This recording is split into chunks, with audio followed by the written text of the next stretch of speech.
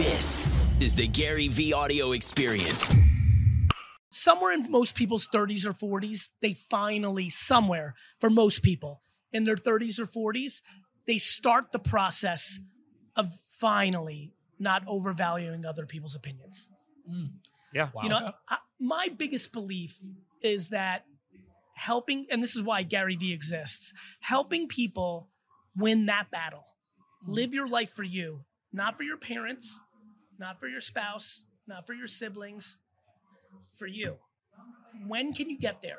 When can you do something that you're not scared if they're going to make fun of you?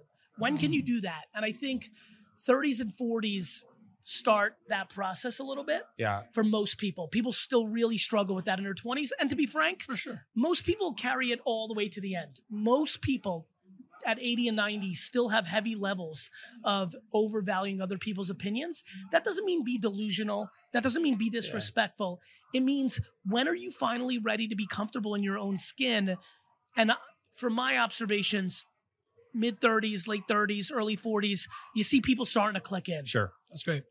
Yeah, I think even with social media, especially the validation that people are used to getting is even bigger and more than ever before. And they're taught so young right now with that too, so it's going to be even harder eventually to get out of that stage. Or even when you reach the age of the 30s. But it was taught before, like, you know, like to your point, it looks on paper that it's more, but every one of us, all four of us, different ages, but at least we didn't grow up with social this way. For sure.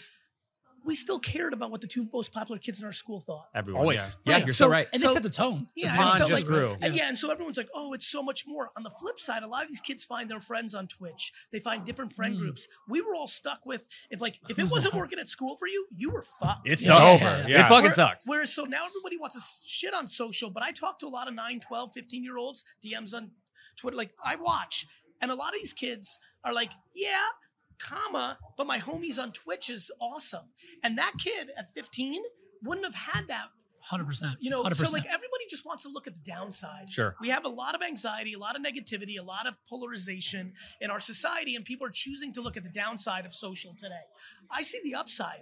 A lot of people have friend networks around their interests that aren't there 25 years ago because they didn't have that. Makes sense. And they were just stuck as being the weird kid that liked comic books, and they didn't have the other kid.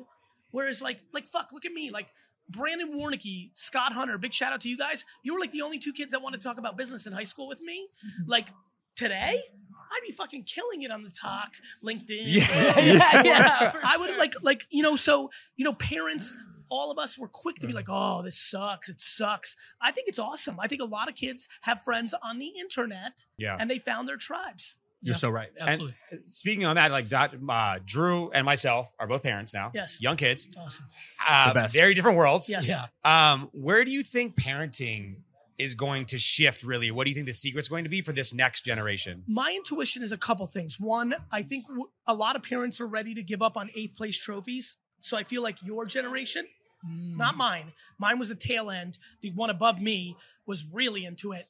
I think you characters are starting to debate, like, is that good, really? Or should we let our kids lose a little? I think we're coming back to the middle a little bit on that one. Okay. So I think 8th place trophies might be subtly in trouble, which is amazing. Because I think eliminating merit leads to entitlement, which is why we have a lot of entitlement. Yeah, in the world. Yeah, you're right. Like, well, I should be taken care of.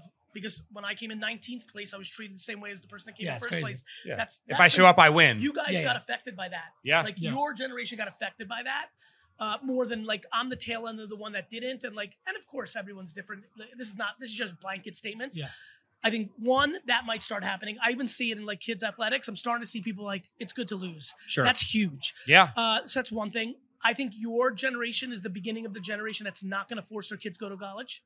I think you two Will understand it. will be in a slightly different place than even people 10 years older than you, where you might not think your kid has to go to college. So I think that's going to change the world. Yeah. I think college is in trouble. They're not providing the value. They're not. Yeah. And debt, you know, all of a sudden, like kids taking on debt, like a lot of parents now, because they love their kids, are like, wait a minute. I used to think this was the right thing for them, but $60,000 in debt for something that doesn't none of my companies even have a clue of what college our employees go to, or if they even went. Oh, Amazing. Wow. Like that, and by the way, Google, Facebook, like major people, like major companies no longer require college degrees. I think that's another change. Those are the two biggest ones that excite me. I think the one that's scary lends into the first one, which is we're just in our kids' shit too much. So on the flip side, Lo's completely single. Where do you think dating is going to be in the future in the next 10, 15 years? Well, I mean, I think dating is better than ever if you're looking for casual dating, right? Because the infrastructure has created a lot more accessibility. Right. Yeah. Like there was a lot more work to go out and like find people. A lot of people didn't have the self-esteem to just roll up and be like, talk to a girl or vice versa. Yeah. Right. So technology has created less friction for people to have more bravery. You don't need alcohol. You've got Instagram DM. Right. And so. Which is to send it and hold back. Yeah. So I think it's created a lot more casual, less friction. I think dating infrastructure is dramatically better than it's ever been. And I think that's great. I think for some people that's created less commitment and they view that part, which I'm empathetic to. But I think rightfully so, I think kids are waiting longer to get married because I do think they have a better sense of themselves in their mid-30s than they do the way our parents' generation got married by 22, 23. For sure. And so, I'm very pro where the world is on that front.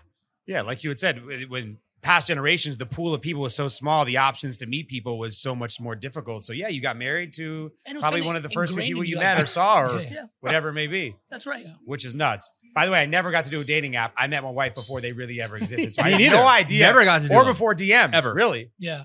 I kind of, looking at your eyes, it's very clear to me that you resent that a little bit. Wish you we've done episodes where we live vicariously through and we're like, All hey, time. I need to see his DMs. Yeah, I do your live Bumble through Lo. research. They made me do go on Bumble everything. just to do it so I could do it. Yeah. For He's sure. a good-looking Market guy, research. long hair. Market research. Got it. Completely market research. Wasn't my thing, but 1,000%.